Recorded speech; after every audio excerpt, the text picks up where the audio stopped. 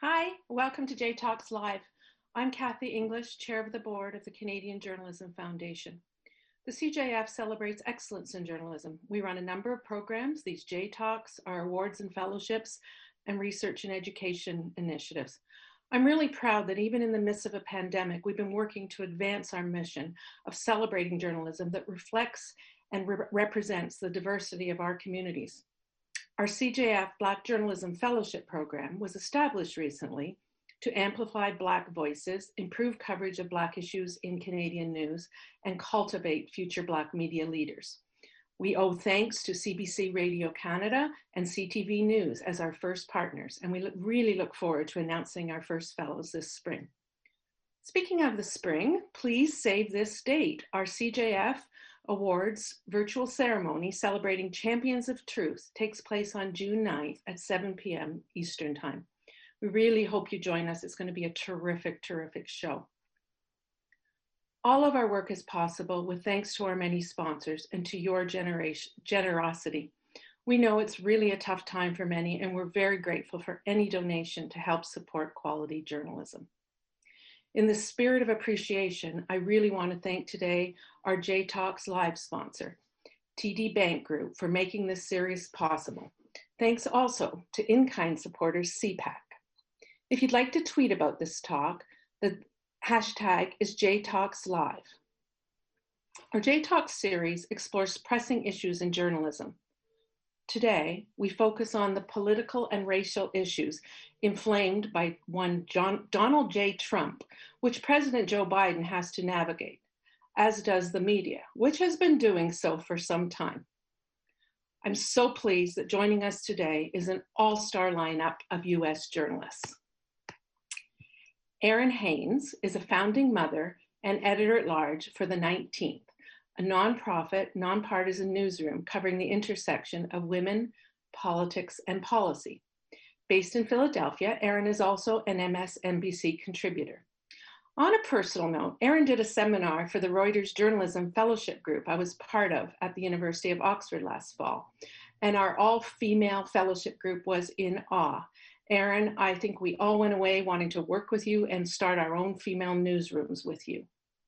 Thank you. Jamelle Bouie is a columnist for the New York Times and a political analyst for CBS News, based in Charlottesville, Virginia, and Washington, D.C. He covers campaigns, elections, national affairs, and culture. Asted W. Herndon is a national political reporter for the New York Times, based in New York City. He was previously a Washington-based political reporter and a City Hall reporter for the Boston Globe. Welcome to you all, and thank you so much for joining us, for giving us your time and your insights. And now, to our outstanding hosts, Anna Maria Tremonti, to lead this conversation. Thank you. Thank you, Kathy. Hello, everyone. Welcome to J Talks, and hello, Erin, Asted, and Jamelle. Thank you for joining us today. Lots to ask you about, and we want to really hear what you're thinking right now. You know, we talk about in this panel, we want to navigate race and politics in a post-Trump world, how that's done. But I'm wondering, is this a post-Trump world, or is this a lingering Trump world? How would you define where we're at, Erin? Yeah, no, I think we are still kind of dealing with the former president and what his post-presidency is going to look like. This is not somebody who, like maybe his predecessors, you know, kind of defers to his successor and goes away. I mean, he will be speaking. He was invited to be the main speaker at the Conservative Political Action Committee conference that's happening in Orlando, Florida this weekend, right? And so he continues to factor very much into our politics, into Republican politics. And, you know, as the Republican Party is kind of in disarray and trying to figure out its way forward in the wake of President Trump's tenure and everything that has meant for the party, you know, whether the future direction is Trumpism or Republicanism is still very much an open question for our politics, and something that as a political journalism class, we are very much still paying attention to and waiting to find out ourselves. And of course, Donald Trump may not be in office, but the white supremacists that he enabled, who have been so vocal, are still very vocal. They are still there. Systemic racism, of course, is still systemic and entrenched. And so how do we cover the Biden administration at this point in time? Ested? Yeah, I mean, I think that those are kind of central questions. But I mean, if we believe that these issues are systemic, if we believe that they are predated Trump, that they are ingrained into the American psyche, identity, and culture, then the answer is no differently than we did under Donald Trump. We cover them with the same vigor, with the same lens, with the same kind of sense of accountability and importance as there was during that era. I think that sometimes there is a kind of delusion to believe that white supremacy or the kind of things that Donald Trump so vocally enabled were created in the last 4 to 5 years. Certainly, we know that that is not true. And so I think from a reporting perspective, this is an opportunity to talk about the long arc of these issues, to talk about how they are entrenched in Democratic politics as well as Republican politics, to make clear that these are things that are core to society and American politics, and not just written down to one singular individual. And so I think if there's anything, I think our jobs become more important to highlight this when it is not being spoon-fed from the highest office in the land, because the impacts, the harms, the trauma of those issues are still continuing. And so, Jamelle Bouie, how you've written about Biden's governance options, things like the filibuster, and looking at how he can use his governance to address some of this. Talk to us a little bit about the importance of the gears of government behind the scenes under somebody like Biden in terms of perhaps addressing some of this. Well, I think it gets to whether or not the Biden administration and really Democrats in Congress want to actually address it, right? The mechanisms, as far as legislative mechanisms go, are there. You have to change the rules to make some things happen. So, for example, the big voting rights bill that's in the House and the Senate, H.R. 1, S1, the For the People Act, probably can only be passed in a Senate where the filibuster is weakened or non-existent. But the bill is there. Everyone should have knows what it would take to pass it. The Biden administration has nominated for its Civil Rights Division in the Justice Department several very well-regarded people who do great work on voting rights and protection of voting rights. And so it's a thing where, at least among Democrats, there is wide knowledge of what it takes. It's just a willingness to do it. And I think this gets to this question of, Democrats ran last year on stopping systemic racism, addressing questions of racial inequality, of equity, I think is the term many Democrats use.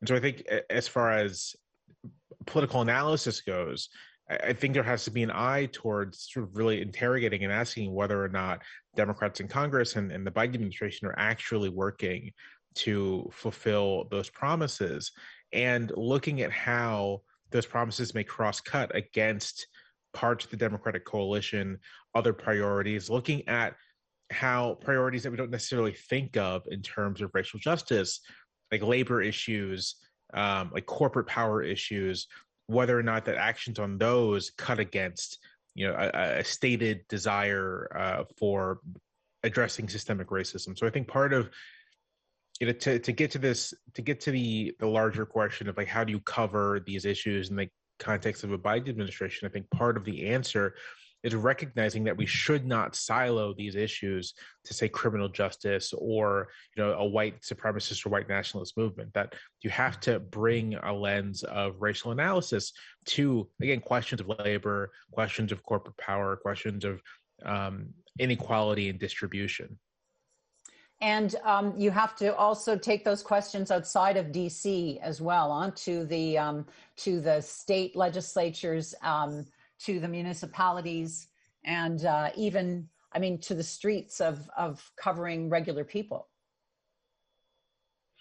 That's right. Yeah, I think all of us, many of us, focus on DC, focus on Washington, just because of kind of the nature of covering national politics. But so much of the progress and regress on these issues happens at the state level, happens at the local and the municipal level, and that is as deserving of serious coverage and an investigation as anything else. So, for example, right, there's one thing that has been positive to see is a good amount of coverage of the unionizing drive in Birmingham, Alabama, with regards to an Amazon factory. And much of the coverage in that case doesn't deal with sort of the larger questions of inequality, racial, and income. And I think that that's the kind of lens looking at how this interacts on the lowest levels of government as well as the highest levels is valuable in general, and certainly will be valuable going forward. Aaron, I was on the 19th website the other day, just looking at the panel that you just shared, where you're looking at the power and the politics of Black female politicians. And I was reminded of how many Black women, first of all, are in governance in state and municipalities as well, but also in the power that we, maybe in Canada we don't hear enough about. And in terms of the coverage of this, maybe speak to us a little bit about the importance of what Black women are doing in politics right now. Yeah, well, I appreciate the question, Anna Maria, and thank you for shouting out the 19th and our coverage.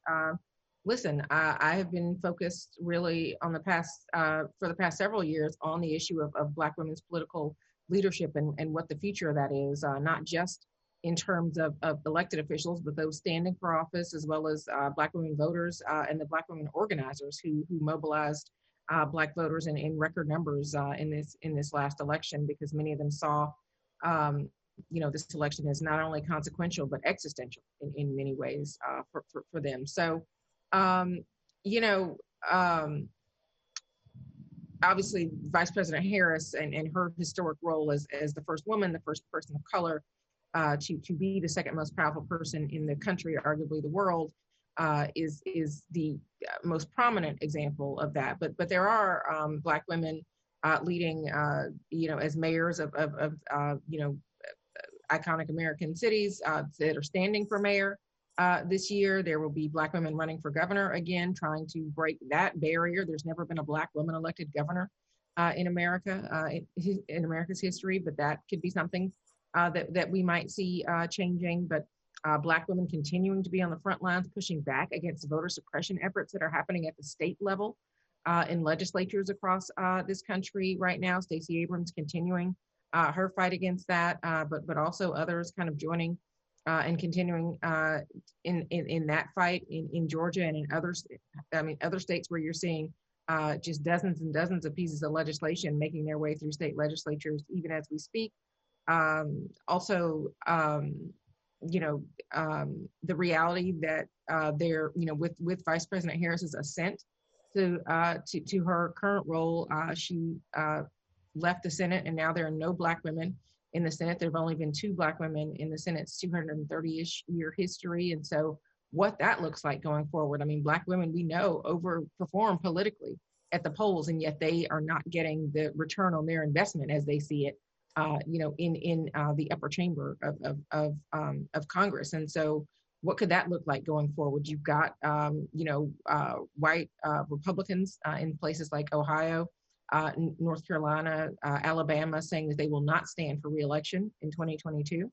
And yet we know that despite the fact that there's a critical mass of Black women in the House, as congresswomen, that is not necessarily a pipeline as it would normally be for white men to run for Senate and win, because the path to statewide to federal election for Black women is fraught. And it is more than a notion that a Black woman, would be elected statewide. And so you've got folks like, Terry Sewell, who says she's exploring a run in Alabama. And then you've got folks like Joyce Beatty out of Ohio, who's, looked at the landscape and said, you know what, I'm going to go ahead and stay in the House and continue to be chair of the Congressional Black Caucus and try to keep having an impact there. So, there really is a lot to think about in terms of what Black women's political leadership looks like going forward, not just coming out of the 2020 election, but looking ahead to this cycle and even beyond.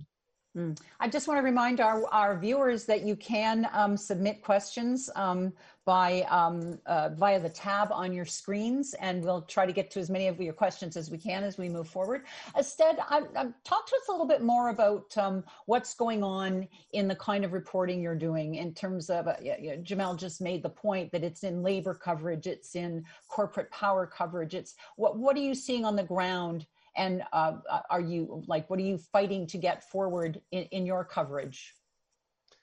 Yeah, I think that we are in a situation where there's kind of dual storylines happening. There is both the enactment of the Biden agenda in Washington and how that stands. And then there's the kind of ongoing American political crises that's kind of playing out across the rest of the country. And so, I've really focused on the second part and not the first. And so that looks like going to these places and these communities. You have a Republican Party that's really wrestling with its identity, right? That has been so defined by Donald Trump, continues to be defined by Donald Trump, and is kind of seeing what that looks like in the era where he may or may not run for re-election in 2024, but you have his brand of politics that will certainly live on through the party since then.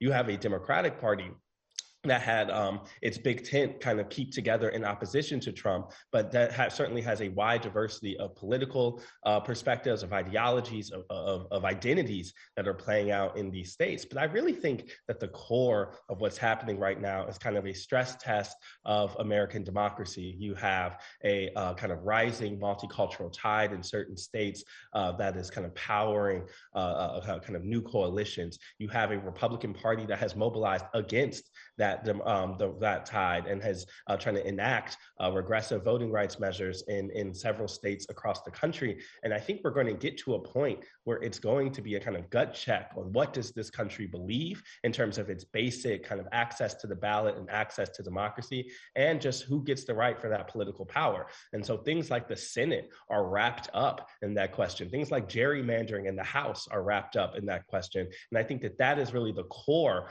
of what I feel are the important storylines. We can focus on the kind of political actors of the game, but I think actually the rules of the game are being questioned right now. And that is going to extend past this administration, and is frankly even larger than the individual agenda items of this administration. It will govern how we conduct ourselves politically going forward.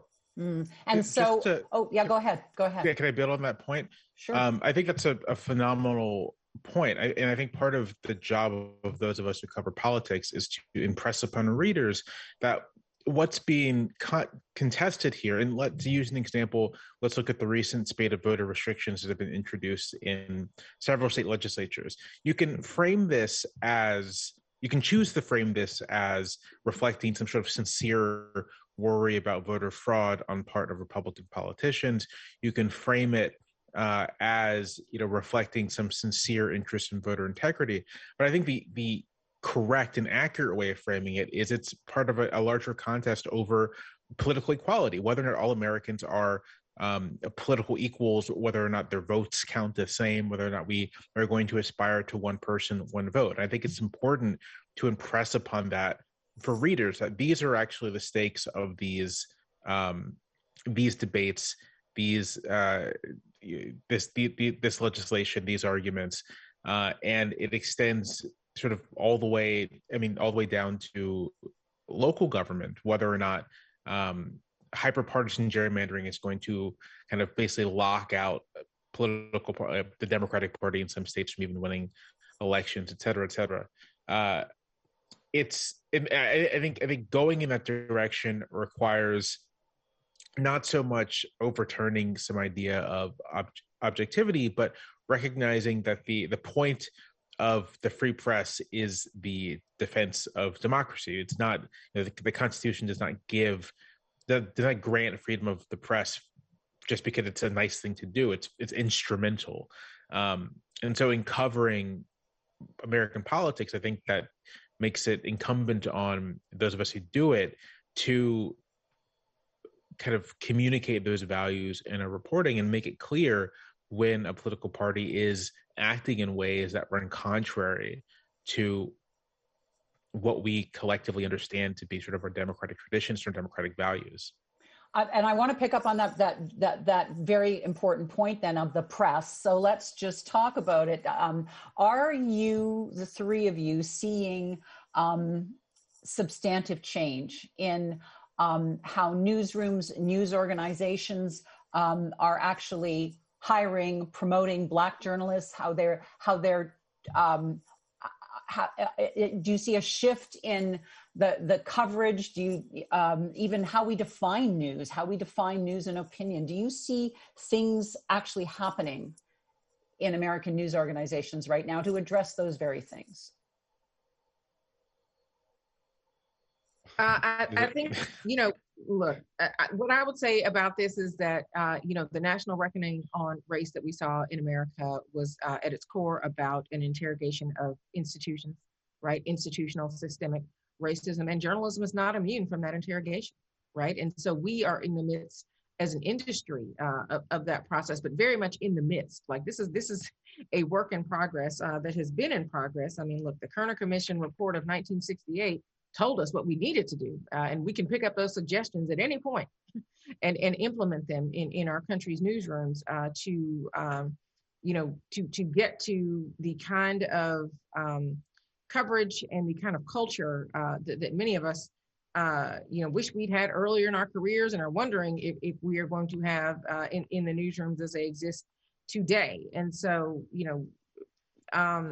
this has to be work and a conversation that extends beyond a summer, that extends beyond a presidential administration, right? Newsrooms need to keep going. They need to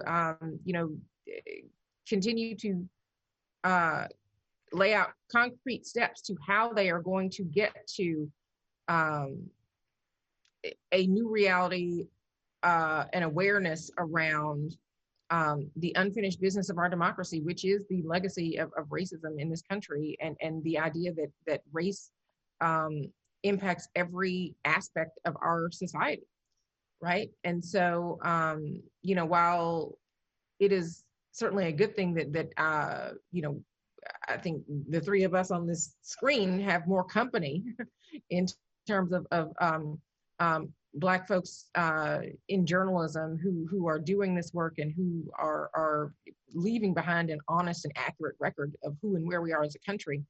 There is a role for our white counterparts to play for sure, but also until we are more of the decision makers and gatekeepers in this industry, I think we still have a long way to go in terms of our progress around these issues. Ested, what are you thinking? Yeah, I oscillate between moments of encouragement around the way media is growing and covering race and moments of deep despair. And I think that that is, I don't think that is unique to me. I think that is a feeling that we all share. I think the 2016 election was frankly an embarrassment for political coverage. And I think that I would say that I would say that this cycle, we were better because of that embarrassment. And I think that places had to do a deep introspection about not only how they were covering politics in general, but how they were kind of pulse checking the country. And I think that's what elections are, really, right? They are a check of how people are coming, or how society is coming to the political process. And frankly, 4 years ago or 5 years ago, that was missed. And I think that what we had was a media ecosystem that did better this time around, and not only elevating voices who are more clear-eyed about issues of identity, about race, about whiteness and the like, but also just getting out there and kind of getting a better sense of where people were, partly because of the misses of 4 years ago.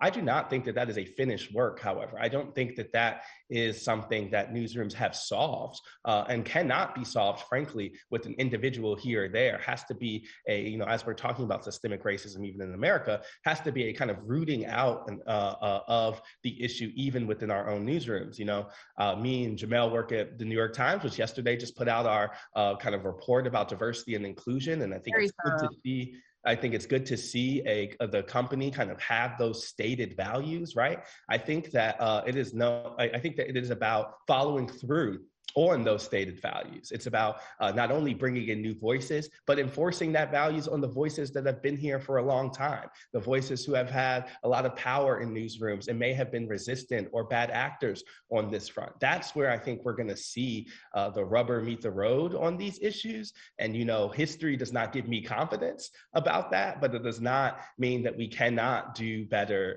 going forward. Well, and you talk about pulse checking, and of course that means also we white journalists have to take more than our own pulses. We have to take other people's pulses too. We have to take the pulses of people who are non-white and talk about what's happening with them on another whole level. It can't just be on journalists of color to do this, obviously. Yeah, certainly. I mean, I think there is obviously, I think we are all familiar with the kind of extra role that journalists of color sometimes play in the newsroom, to be the second reader, to be the pseudo public editor on certain issues, to sensitivity read on someone else's stories. And that is an undue burden. That is a weight. That is unpaid labor.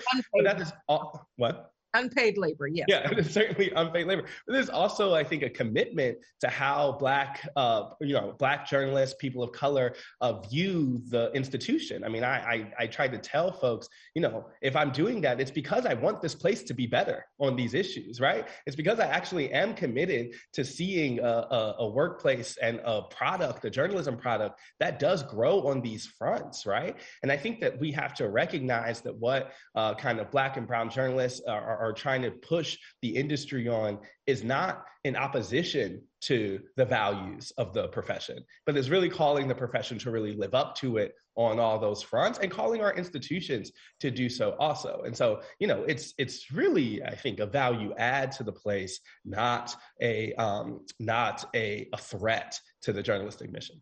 Yeah, and it's central to the mission of journalism, right? To leave behind an honest and accurate record of who and where we are as a country. If we're not doing that, around race, then what are we doing? This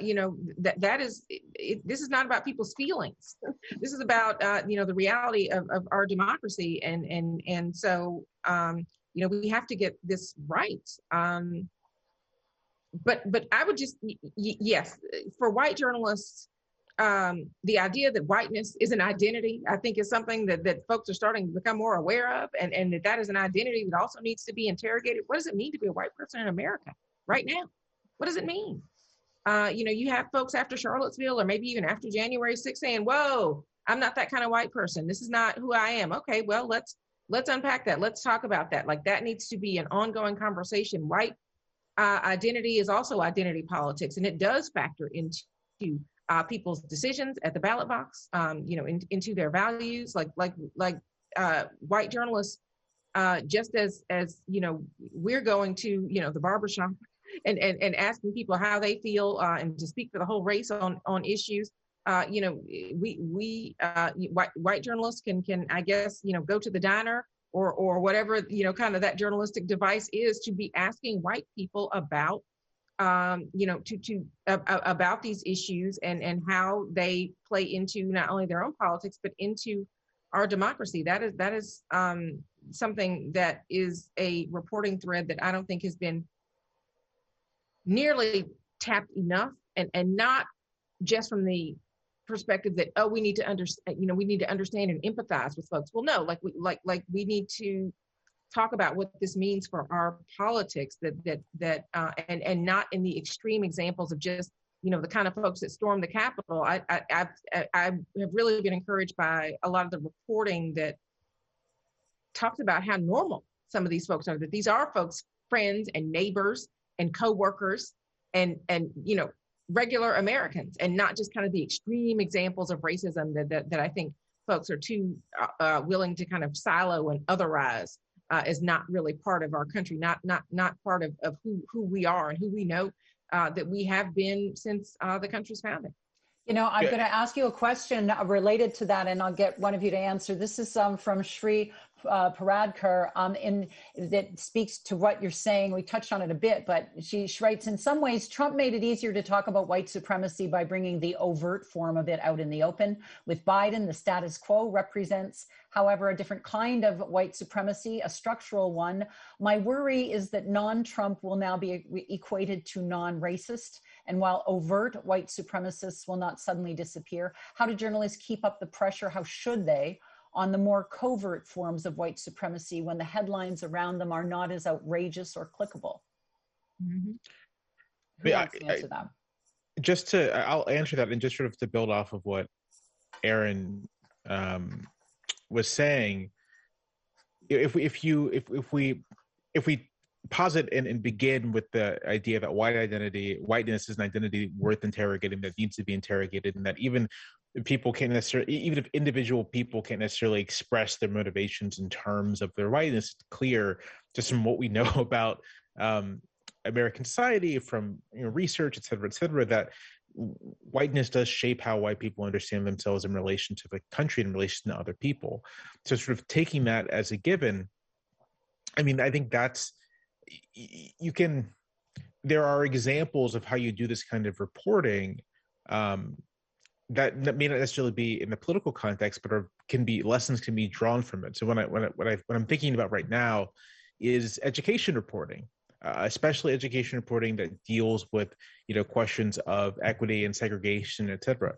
Some of the very best education reporting very much captures the extent to which, say, white middle-class families understand what makes a good school or what makes a good environment as tied up in race, and communicates that to readers and helps readers see how race is shaping evaluations of what constitutes a good education or what constitutes a good school, and how it shapes conflicts over those things. You can see something similar in reporting over housing and land use, which is intimately tied to race in this country.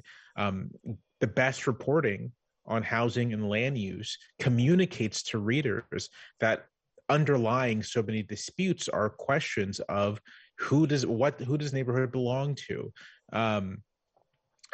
Do white homeowners, for example, connect their well-being to segregation in ways that are uninterrogated by them, but are clear with investigation? And I think that those kinds of approaches can be used by political journalists as we examine all sorts of voters on the left and right, asking and utilizing, again, history and sociology and social science. Oh, yeah. You froze. There you go. That it's almost as if you're channeling the next question on our list here from one of our viewers. It's Romaine Smith Fullerton asking, who teaches journalism, any pointers on how to reframe journalism education? Jamel, you're talking about the wider education. What about journalistic education? Well, listen, although it is important for white reporters to do this work. Sorry, my internet just got unstable, so I apologize if I just talked over anyone. No, it's important for white reporters to do this work, but I would also say that white reporters should also talk to Black people and talk to other people of color. Like, I don't think white reporters should silo themselves off, and I think that the kinds of training and education that it might take to be a good reporter in different environments contributes to just being a good reporter in general. Same, I'm not a straightforward political reporter. I'm, more of an analyst, opinion writer type. But even there, I do reporting, and I do take it upon myself to kind of not just, I don't just stick to stereotypically Black issues, right? Sort of, I consider that bringing a racial analysis to all sorts of issues, but also immersing myself in other disciplines and bringing that to bear on racial analysis. So I think everything has to be kind of tied up in each other, right? There can't really be silos here, and all of us have to really engage in all kinds of work here. Yeah, I think Jamel is exactly right. All of this is bound up together. All of it is interconnected. And I think that, for journalism education, a working knowledge of the history of this country to provide the context that allows you to talk about most of these issues, if not all of them, on a continuum is very important. None of these things are happening in isolation. None of these things are necessarily individual incidents that are happening, particularly as it pertains to race. And so, I'm somebody who, before I covered politics full time, really was covering race full time, and the intersection of politics and race is something that is going to be with us. I mean, we were not post-racial after Barack Obama's election, and while we may be post-Trump in terms of him being out of office, Trumpism is still very much a phenomenon that is with us, and that needs to continue.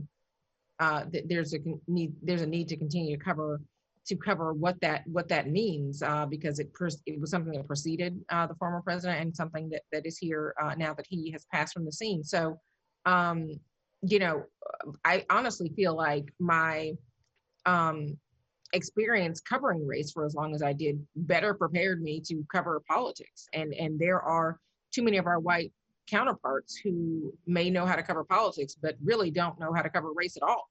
And so, for I think anybody who is considering entering into this profession to not have a working knowledge of the history of race in this country and how it relates to our society in general, but particularly to our politics is I think foundational.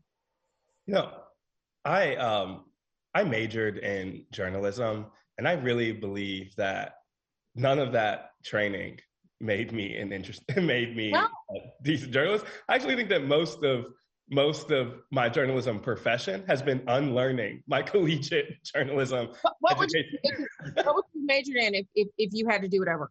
Oh, I would do like a history. I would do something like a specific practice, right? I would totally not do I would not do journal. I was a journalism poli-sci major, and basically, I think that the schooling kind of they made a intention out of being soulless about, and they made a kind of high. It was a moral high ground to really believe in nothing, right?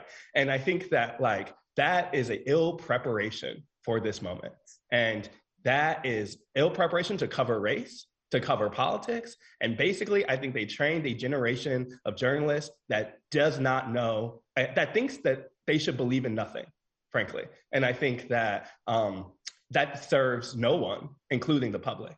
And I think that I left college without even thinking I wanted to be a journalist, partly because of that education. But one thing I loved about newsrooms was that it did not actually reflect the journalism education that I had, right? When I was an intern at the Milwaukee Journal-Sentinel covering education, when I got an internship at the Boston Globe, I found people who the best journalists I met really cared about things and were kind of using that as journalism was a tool to kind of get that out there and to hold folks accountable about real values. And that is where I actually found a profession that could work for me rather than the kind of education that I had. So frankly, I say this to say that I think that a lot of the way that we teach people to be journalists is broken, frankly. And I think that it is an exercise in both sidesism and whack views of objectivity and all of this stuff.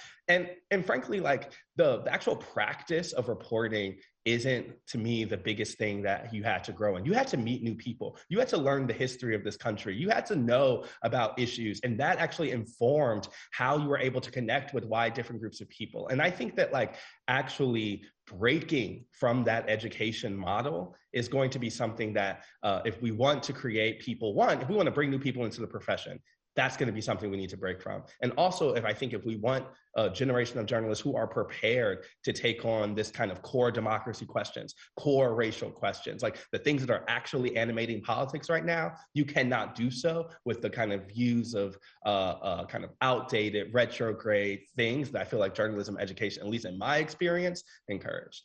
Absolutely. And bringing your lived experience to this work as an asset and not a liability, because too often, especially for journalists of color, for women, for other marginalized folks, being told to kind of leave all of that at the door. No, like who we are and what has shaped us makes for better journalism. It gives us a lens that allows us to see stories that other people don't see, and that is what can set you apart as a journalist. It is not what you should be suppressing in this work. You know, everything you're saying applies to Canadian journalism as well. Everything. Jamel, do you want to add to what they're saying? I mean, I don't have anything particularly more to add beyond what's already been said. I guess I would second this idea that kind of formal journalism training in an academic setting probably isn't that critical to being a good journalist. I do not have any formal journalism training. I kind of got a job at a magazine out of college and sort of learned, what journalism skills I have while just doing the job. But the thing I brought to the job was my academic training is in philosophy and political science, and so the skills from those disciplines, deep research, sort of looking for, especially in the political science, have sort of like understanding stuff from a quantitative angle, kind of valuing the importance of context. That's all been very helpful in my kind of recent career of the last 5 years, where I've really kind of delved into history. I think my work has been vastly improved by just engaging seriously with academic history, talking to historians, and kind of like training myself in that mode. And I think about other types of journalism, other types of policy journalism. No one would expect, to go back to housing and land use, no one would expect, say, a housing and land use reporter in Baltimore to not have pretty intimate knowledge of the policies and patterns and structures that produce outcomes in Baltimore, right? No one would expect an education reporter in New York to have an intimate knowledge of not just how the education system actually operates, but what produced the education system, what is the history of that education system. But for some reason in political journalism, you can kind of get away with not having that deep of a knowledge of the social forces and structures that produce our politics. People, know lots of trivia. Certainly, there are plenty of people who can tell you who won this election when. But if you in the context of Trump, right? If you ask yourself a question like, why was it that white working class voters in Ohio were hugely enthusiastic for Trump during his 2016 campaign, but their black neighbors, right, who may belong to the same unions, work in the same factories, live just across the tracks, were much more skeptical and hostile to Trump? That's a question that I very much recall in 2016 wasn't asked very much, and that relies on something more than kind of a surface level knowledge of elections. And it's knowledge that people should have, right? You'll have trouble understanding what is happening if you don't have that kind of knowledge. I personally think that like my sense of Trump in 2016 was better helped by reading lots of urban history, right? Like reading about cities like Chicago and Detroit and Baltimore and Philadelphia, cities whose racial politics kind of like prefigure the kind of politics Trump has, than by any of the political history I do. Like I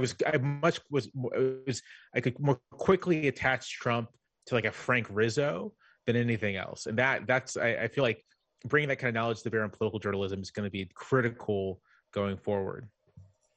I have another question here from Susan Reisler. It is to you, Jamel, but I think any one of you, whoever wants to answer this. She says, recognizing that you work for the New York Times, are you comfortable with how the rank and file, in quotations, has been instrumental in the departure of journalists who may have used inappropriate language, but to the public at least have not been shown to be out and out racists? Is it time to create a fair hearing for these people, judge them by their behavior over time and not one incident? I mean, I work, to be clear, I work in New York Times opinion, so stuff that happens in the newsroom, I'm not entirely certain. I like, this is going to sound like a cop-out, but I think it has to be emphasized as sort of like the New York Times is a very large organization, and I kind of know what happens in my kind of sector of things, but not the entire company. Having said that, I'm going to channel a friend of mine who commented on a kind of similar controversy at his workplace, which is to say that it is a very small ask of Black journalists from Black journalists to say, please do not use kind of the most offensive racial slur in the English language in our presence, or just period. It's everyone knows what you're talking about if you say the N-word, right? There's no mystery here, and so I'm sympathetic to the idea of someone needing to be judged on the whole of their career, but I am unsympathetic to the idea that it's somehow an overreaction to say, we're going to discipline you for using that word or mentioning that word or whatever, if you want to get into the use mention distinction. I think it's a very small ask from Black journalists of their white colleagues, kind of just like leave that one alone. And if their white colleagues are not willing to do that, then I do think that suggests more serious problems, because it becomes a basic matter of respect and consideration for colleagues. I know, Erin, you wanted to say something. Go ahead. No, I just that I also appreciated our friend saying that in public as well. Yeah, I mean, I'm kind of hurt that the rank and file New York Times newsroom question didn't come in. No, I feel like, sometimes, the basis of that question, I think that we need to interrogate the assumptions in it, right? Do we think that Black journalists don't understand context? Do we think Black journalists don't understand language or the right for free speech or these other things? Do you think that folks are trying to get someone fired over reading Huck Finn out loud? Do you I'm saying and I think that that is not the core of really what I can say as someone who was intimately involved in those efforts. That's not the core for what folks were asking. They're not the core to what leadership was talking about or the core of this situation. I think it is a misrepresentation of both what, that the kind of context of that was and the specifics to how that individual left the building. I think that what is happening, though, is that there is a larger debate about power and language, about who gets a voice in newsrooms and in the country at large. That is happening and playing out in the New York Times and is playing out elsewhere. And I think that frankly, is something that isn't necessarily about a specific word or a specific individual, but it's about who gets voice in institutions. And I think that we have for a long time, both in the New York Times and elsewhere, been used to a specific cadre of people having power. And what I think is happening now increasingly is those power plays are being played by multiple sects of people. And I think that that's a challenge, and that's a challenge for institutions to deal with, but I don't think it's an unwelcome challenge. It is a consequence of bringing in new folks. There's a consequence of diversity. It is a consequence of increased power and visibility from folks who haven't been in those rooms before, right? Diversity in rooms is going to bring tension if those people brought in have the ability to voice and speak their perspective, right? The reason the room all agreed is because the room was collected on the same groups of folks, right? There will be tension in those things. And so I don't think we should run from that. I don't think we should act like those, it's going to be clean. It's going to be messy. But I think that is a welcome thing that we should encourage if our stated values as an institution and as a society are in growing the populations of folks who have power here. But, I want to reemphasize that what was the specifics of that question are not true to that incident. Yes, go ahead. Just to put a final point on what Esther said,